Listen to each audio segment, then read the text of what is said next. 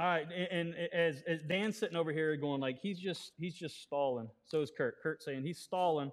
He's stalling. He doesn't want to go there today. I'm stalling a little bit just because we're going to get into some weighty stuff today. We're gonna have to put on our boots and we're gonna wade through a lot of stuff. Remember the analogy that I've been using over the past few weeks is this Thanksgiving dinner, and there's so much to look at and to feed upon, but we can only feed on a little bit. I think that what we're going to feed upon today is going to make us full. It's going to be that like you want to empty or put your belt out an extra notch. Some of you, I know that on Thanksgiving you wear your wife's maternity pants with the big brrr, right? I'm just saying. Now we're going to get into some weighty stuff today. We're going to continue on in our Ephesians series. So if you have a Bible, you can turn to Ephesians chapter 5. And as Kurt and Sarah read that, I think it was I loved. I asked them to do that a few weeks ago, and there's a reason for it. And I think that God touched you and said, "This is why you needed to do it." And I'm thankful for what you shared, what you guys shared in that, because I think that this is important to the launch into what we are going to talk about today. We just finished up. The little short mini series within the big series. The model manuscript is the big series. The little short mini series that we finished up last week was about mainly the church. But what we're going to transition to in this text today still has to do with the church, but it's Paul is moving, and I want to say like shifting gears a little bit. From talking about as the organization and the organism of the church gathering together, he kind of now is going to focus on what makes up the church, the basic units that make up the church. And we are going to talk about the godly household, the model for the godly household, and we're going to do this over the next 3 weeks. Now, what we're going to do is we're going to talk about marriage this week. We're going to talk about parenting next week. And we're going to then talk about in week 3, like occupation or activity or work. So that's going to be kind of our direction over these next 3 weeks. So here's what I want to do. I want to get as the great President George Bush would have said, the shock and awe out of the way. All right, the shock and awe out of the way, because this message today is a tough one. My wife told me that I was overthinking it, and that I just need to let God lead me, as I usually do. But just let the text speak. And I want us to understand that we are going to talk about submission. I'm going to get Dan up here, and we're going to put him in a submission hold just to display that a little bit. Now, we're going to talk about what it means to submit, but we're also going to talk about what it means to love. And as we're talking about this, and this was a big area for me, like I want to make sure I'm focusing right here. I know that there are some of you in this room that are not married. Either you will be one day, or you have been. But what I don't want is if you're in the crowd that is not currently married, I don't want you to check out. I don't want you to say, well, hey, this is just for married couples. No, I want you to either look forward to the day in which you are married, or if you have been married, maybe you're looking at what is being taught, and then how can I help someone who is? How can I mentor and disciple someone who is married and help them in their walk and in their marriage? So I want to make sure that wherever we're at, whatever stage, whatever we're looking at, we can look at this text today and we can still see that it applies to us. All right, we tracking? All right, we ready to get rolling? Yes? Y'all there? Woo! That's all I'm saying. I love that. I mean, that last minute change. Kurt changed the last minute the call to worship there, and I like that change, going to focus on this is the body, because we are going to talk about the body today. So here, let me do this. Let me give you the big idea, and then we're going to jump into the text, because we have to keep this big idea in mind as we go through all of this. It will come up on the screen, I promise. Right? There it is. The biblical marriage union is intended to display the desired relationship between Christ and the church. Now, there are some key points in there key words in there that I want us to make sure that we keep in mind. A biblical marriage. So there are lots of books out there about what marriage is. I'm actually, for one of my classes, I'm reading a book now. It's called The Case for Marriage, and it talks about in the 60s, where is really when marriage started to come under attack, which for me, I mean, I'm not a child of the 60s, so that was years before me. I thought it was just more recent. But no, it started all the way back in the 60s that marriage really started to come under attack in the United States. And this is a secular book, by the way. I kind of was thinking as I'm reading through it, like, no, marriage was attacked in the garden. It's always been something that is at the forefront of the enemy's agenda. But what we need to understand is this. What we're going to talk about today is the biblical marriage, because everybody has their idea of marriage. I mean, just look at that is one sad thing that's happened about the acceptance of different types of marriage in our culture. But the biblical marriage union is what is intended to, it is intended to display the desired. And that's another key point here, the desired relationship. Because we can't just look at a marriage and say, oh, this is what Christ in the church is like. Because there are a lot of dysfunctional, jacked up people that are in marriages, and marriages that are rocky. Anybody know of one? Yeah? My wife and I mean, our marriage is the best that it's ever been, but it's by far a model marriage. I mean, and we've only been together so this year's 20 years. We've learned a lot over all of that time, but by no means can someone look and say, "Oh, wow, that's how Christ loves the church, and that's how the church and Christ interact." I don't know about that. There are portions, and there is a desired relationship which God has for us and for the marriage union. And that's what we're going to look at today as Paul is expressing and defining some of this for us. In Ephesians chapter 5, I know that some of you don't care, but for some of you, this is going to make a whole lot more sense. But when you were reading Ephesians chapter 5 and we get into verse 22, who in here, when you're reading that, your Bible has verse 22 as the beginning of a new paragraph? Just about everybody, right? Just about everybody, because that's how the English translators have translated it for years, which is okay. I'm not saying it's a bad translation, but in the original, what we have to understand, there's not the paragraph separations and everything. What we're going to look at in verse 22 is actually a continuation off of this big, long sentence that Paul is speaking that starts all the way back in verse 15 of Ephesians 5. But really, it comes to its point in verse 18 and then explains it from verse 18. Why is that important? Well, because in verse 18, it talks about being filled with the Spirit. Why is that important? Because everything that we're going to talk about today is not possible to do on our own.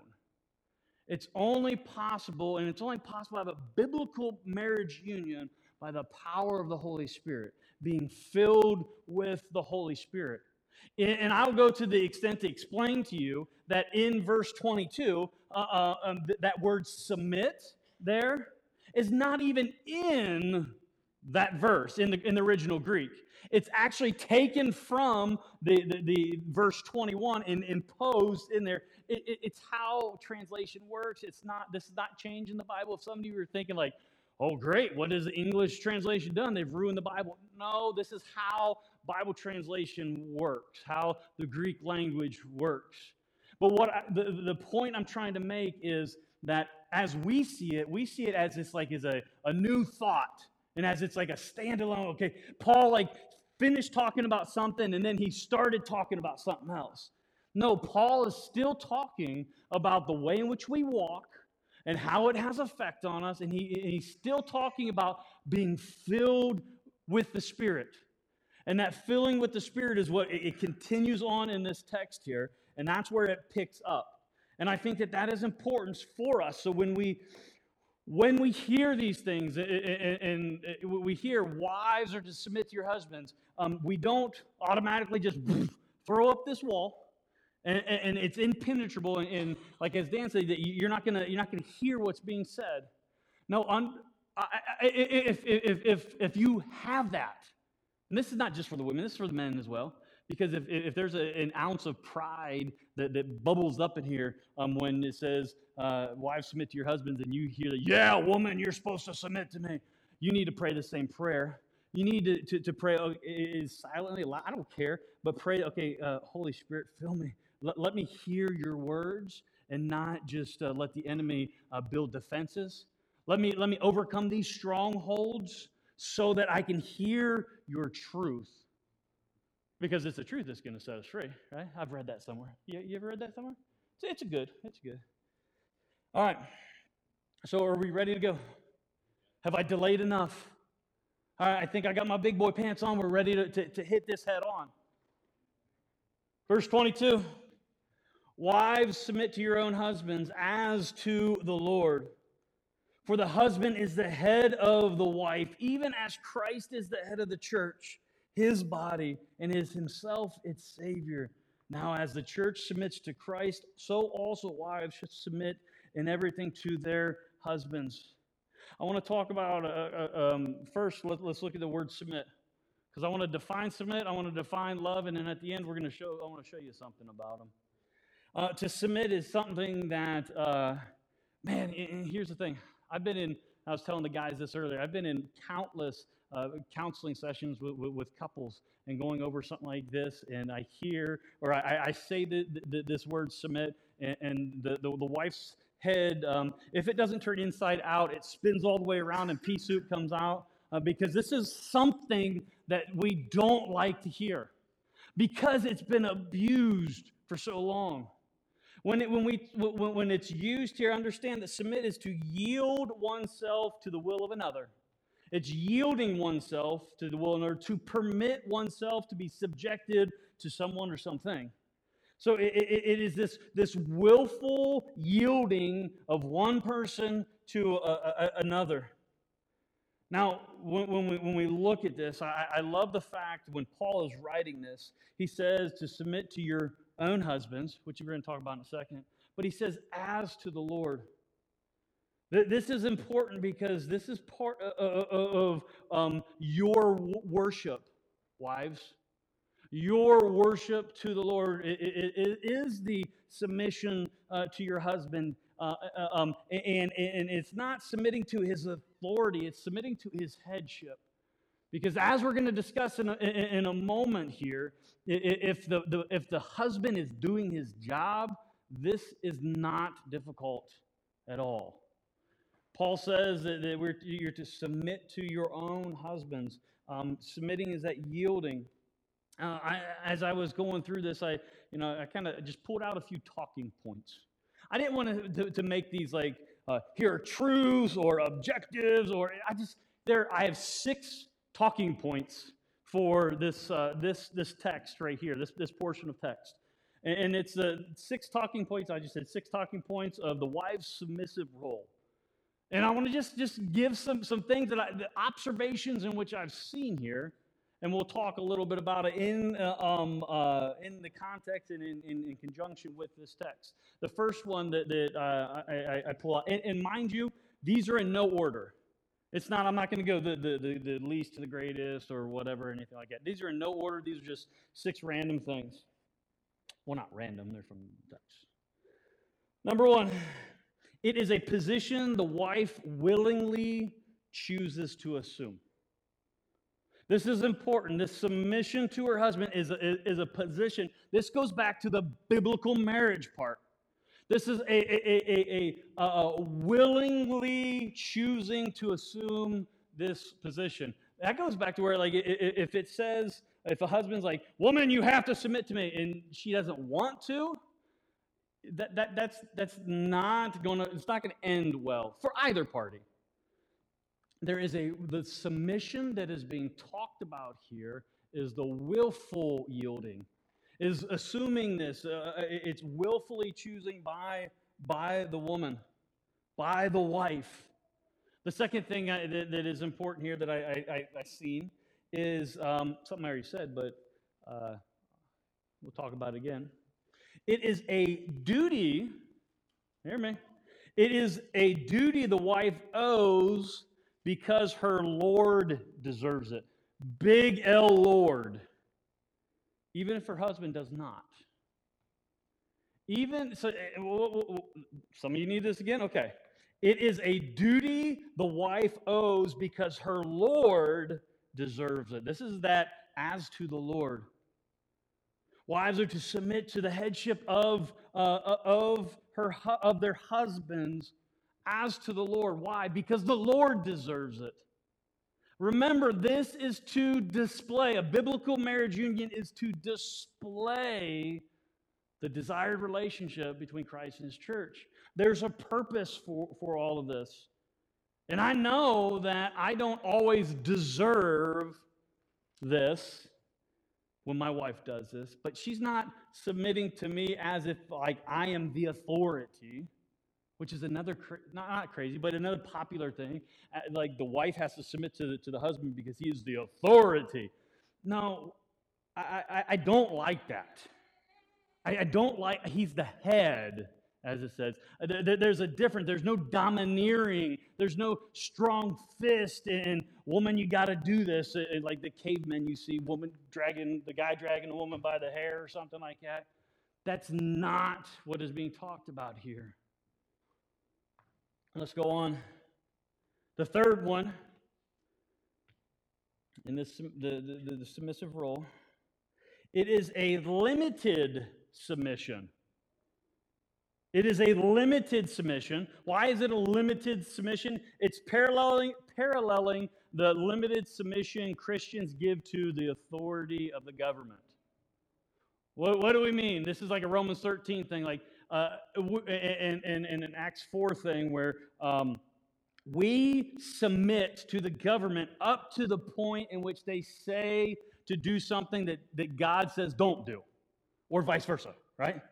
We listen primarily to God, but what we understand is God put government in position so that we can live a peaceable life under His rule and kingdom, under the physical rule of the government. But if the government says to do or to not do something that's contrary to God, we do what God says, not what the government says or what man says. Same thing here.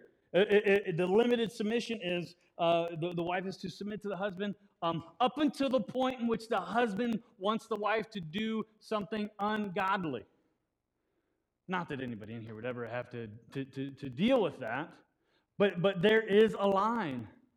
That's where this is not just an authority that we can't abuse, and that's where the abuse has taken place. Is we have grabbed hold of this idea that, well, it's just all the guys are in charge of everything. I had a conversation, and my family probably won't even watch this, so I'm not worried about it. I had a conversation with my grandfather, and he was so opposed to Amy Coney Barrett, her nomination for the Supreme Court. He was so opposed to her because she's a part of the church where only guys are allowed to be pastors, much like our own church, male headship. So my grandpa was like so opposed to that. Well, there should be equality and everything, and I can't explain to him. He doesn't listen, but I tried to say no. God designed things to be a certain way. Equality actually breaks down God's design. We are to complement one another. And as we complement one another, there are strengths of men, but there are strengths of women. And when we come together, God has roles for us. And the roles in which we have are not designed by us, they're designed by God. And trying to explain that to him, that just sounds like it's a bunch of domineering. Well, it's not. It's understanding the way in which God designed things to be. And I think it comes down to, at times, we don't want to trust God's design. Even God's design for marriage.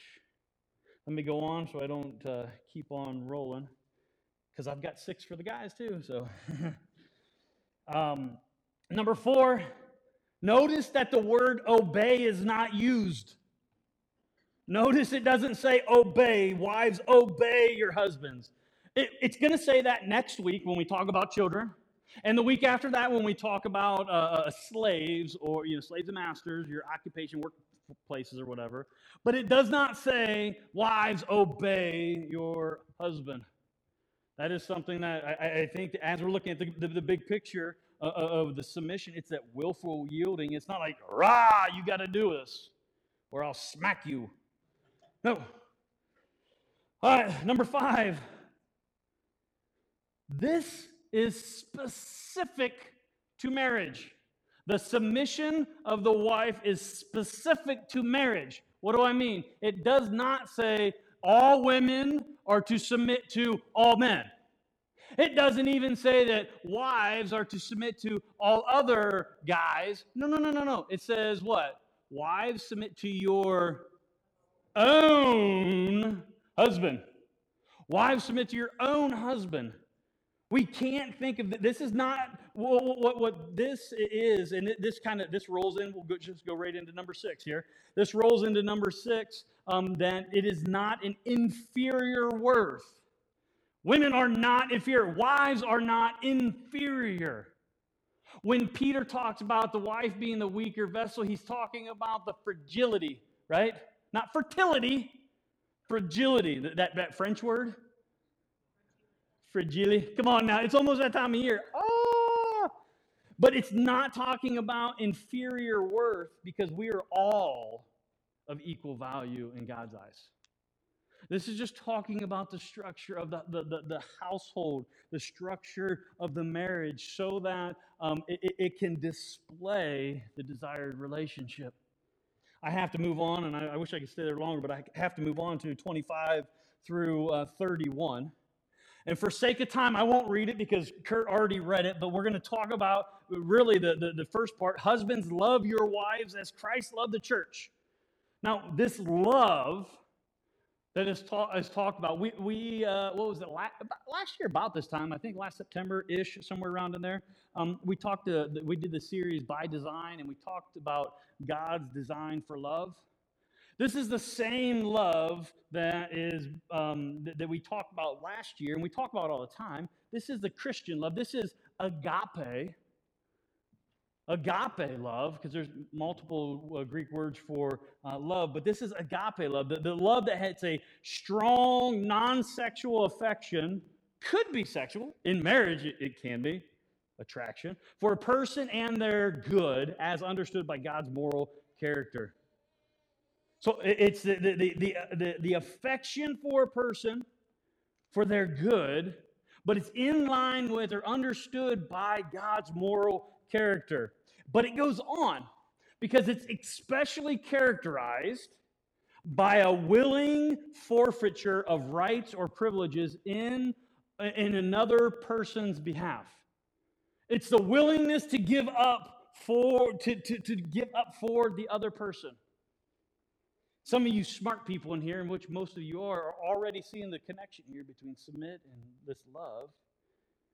So this willingly forfeiting the rights or privileges in another person's behalf. Now, as I read through this, I picked up 6 points as well from this text for the husband's loving role. Because here's what we can't do. We can't say, wives, submit to your husbands, and then walk away. Because what we have is the wives are to submit to the husbands, but only when the husband, and I did say that, it's only when the husband, remember, it's a service to the wife's service to the Lord, even when he doesn't deserve it. But that understanding of the husband is required now to love the wife as Christ loved the church. How did Christ love the church? He gave himself up for her. There's something that takes place. I don't want to say it trumps the wife's role, but there's a reason why Paul wrote 3 verses about the submission to the wife, and there's like 9 verses, 8 or 9 verses, instruction for the husband. Right? Guys, you got thick skulls. We got thick skulls, right? But what we have to understand is Paul is saying that the desired relationship between Christ and the church is this love that Christ displays for us is what we are to seek after as our wife is coming under our headship, as there is this biblical union, marriage union that takes place. Let's look at these 6 things, and we'll explain some of the ideas here. The first one, let me see what time it is. Ooh, I got to roll. The first one for the husband's loving role, it's not optional. I think that one's one. Again, these are in no order, but that's important. Men, husbands loving your wife is not optional. It's not only when she gives you your ice cream. It's even when she wakes up in the morning and she got dragon breath and she haven't had her coffee yet and you don't want to be around her.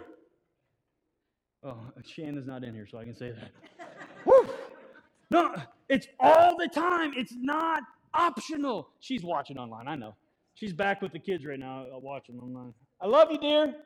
But it's not optional. The second one, I love this because these kind of tie together. It's not optional, the first one. The second one is it's been modeled for us.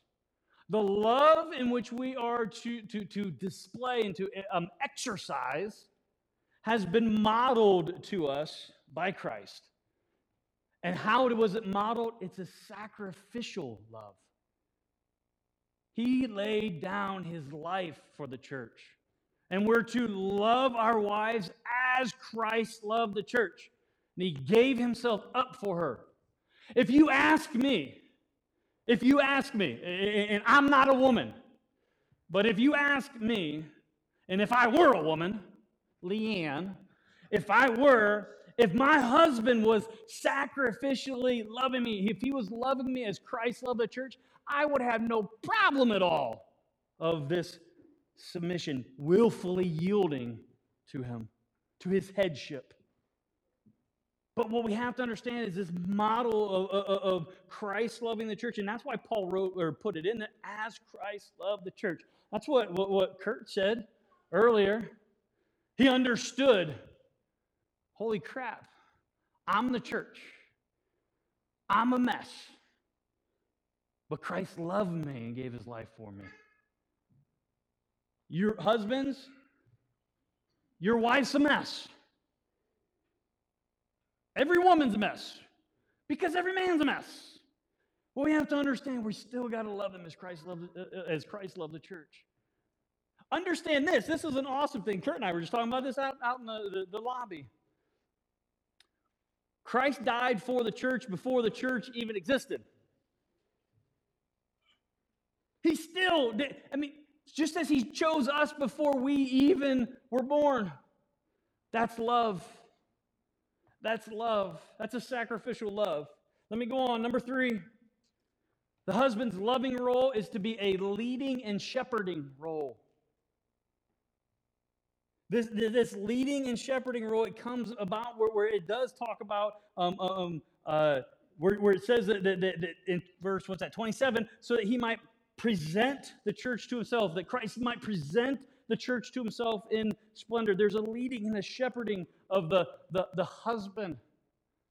This is where one of the places, and there's multiple, but one of the places in Scripture that it does talk about that the husband and the father is to be the spiritual leader of the house, the spiritual head of the household, to take charge in spiritual matters, to be responsible for the spiritual growth of those in his house.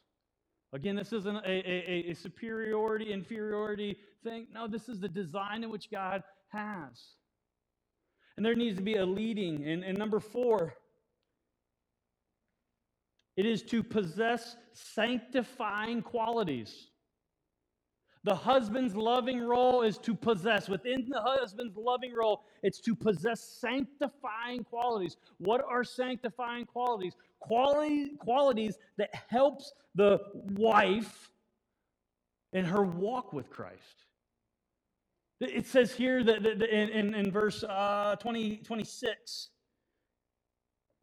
talking about Christ in the church, it says that he might sanctify her, having cleansed her by the washing of water with the word. Our love for our wife has to have sanctifying qualities. It's not all about sex. It's not all about physical. No, there's got to be these sanctifying, it's spiritual. Remember this, the biblical marriage union is intended to display the desired relationship between Christ and the church. Number 5, it is to be unlimited. This is in contrast to the limited submission. The love is to be unlimited. No strings attached. Well, if you do this for me, then I'll do this for you. Well, if you put my slippers where they need to go, or you set my toothbrush out, or you buy me Cheetos, or whatever it may be, if you do that, then I'll love you. No, there's no strings attached.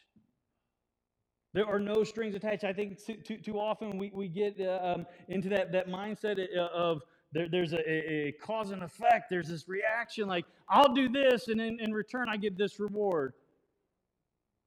That's not how love is. Remember, the love we're talking about is a forfeiture of rights or privileges in another person's or on another person's behalf. Number 6. This is a big one. The husband's loving role is to be unparalleled. What do I mean? So after the husband's love for Christ, after the husband's love for God, comes his wife. Period. It doesn't after love for God, and then there's wife and kids and no. There are roles here. There is a list, if you want to say that. Husbands are to love their wife with a love that they give no one else. No one else. In our society, what's happened is that if the husband's not getting the love in return from the wife, he then takes his love and goes somewhere else. No. Love is to be unparalleled. The love for husbands, your love for your wife is to be unparalleled. It goes on to say, verse 32, I got to wrap this up in 5 minutes. Verse 32, this mystery is profound, and I am saying that it refers to Christ and the church. Remember what our big idea was. The biblical marriage union is intended to display the desired relationship between Christ and the church. There's a purpose. There's a purpose for it. And this is what's saying, this mystery. I love it, if you kind of look what that word means, it's a divine secret. This divine secret is profound. It's astonishing. It's eye-opening. One theologian says this. in regards, so it's profound and refers to Christ in the church. Verse 33, it says, however, let each one of you love his wife as himself, and let the wife see that she respects her husband. One theologian says this. He says, when the husband's greatest desire is for the happiness of his wife, and the wife's greatest desire is to support the headship of her husband, a harmonious and successful union will result. It takes two. It takes both sides. It takes loving. It takes submitting to have this biblical marriage union. It's not something that is easily done. As I'm taking this marriage class and everything, it talks about a couple of the professors or whatever, the books, say that more people spend time on their wedding, preparing for their wedding, than they do preparing for their marriage. We need to help prepare for the marriage, and this is a biblical union in which God has designed. As we look at all of this, as we look at both submitting and love, both the wife's submission and the husband's love are displays, now hear me on this, are displays in the physical realm to understand truths of the spiritual realm. This is what Paul is communicating here. He's communicating that these things we can see physically here in the marriage union is displaying something about the spiritual realm. It's displaying God's desire for the relationship between Christ and the church. Remember where we started all of this? It's through the power of the Holy Spirit that all of this is possible. I know that we had a big feast today and we took in a lot of stuff. This is where what we do is as we go out from here and as we go through the week, we ask God, we ask the Spirit of God who lives inside of you, if you're a believer, to say, you ask Him, say, bring to remembrance that which I've been taught. Bring to remembrance your truth. Husbands, bring to remembrance how I can love my wife. Wives, bring to remembrance how I'm to serve you, Lord, through submitting to my husband. So that we can display, because remember, it's not just the physical in which we're displaying, it's the spiritual as well. Let's pray. Our Father God in heaven, Lord, we do thank you for the day. We thank you for being able to open your word and seeing truths that are not always the easiest to talk about or to digest, but God, we know that they're there for a reason. Lord Jesus, we thank you for what you have done. We thank you for your sacrifice. And as we thank you for that, we know that the reason you sacrificed is so that we can be in relationship with you. God, it's my prayer if there's someone watching or someone sitting, it's someone in the sound of my voice that has not received that gift, that free gift of salvation, that they open their hearts and they open their lives to you. Father, for us who have, God, my prayer is that we can take your word and your truth and we can apply it to our life so that we can live that life that Jesus talks about in John 10. This life that is abundant, so we can show the world how great you are. God, as we go from here, I pray that we take your truth with us and we just keep chewing on it. Just like there's leftovers from Thanksgiving and everything else that we're always feeding from it. So God, we thank you, we love you, and we pray this in Jesus' beautiful name. And all God's people say, amen. Have an awesome week.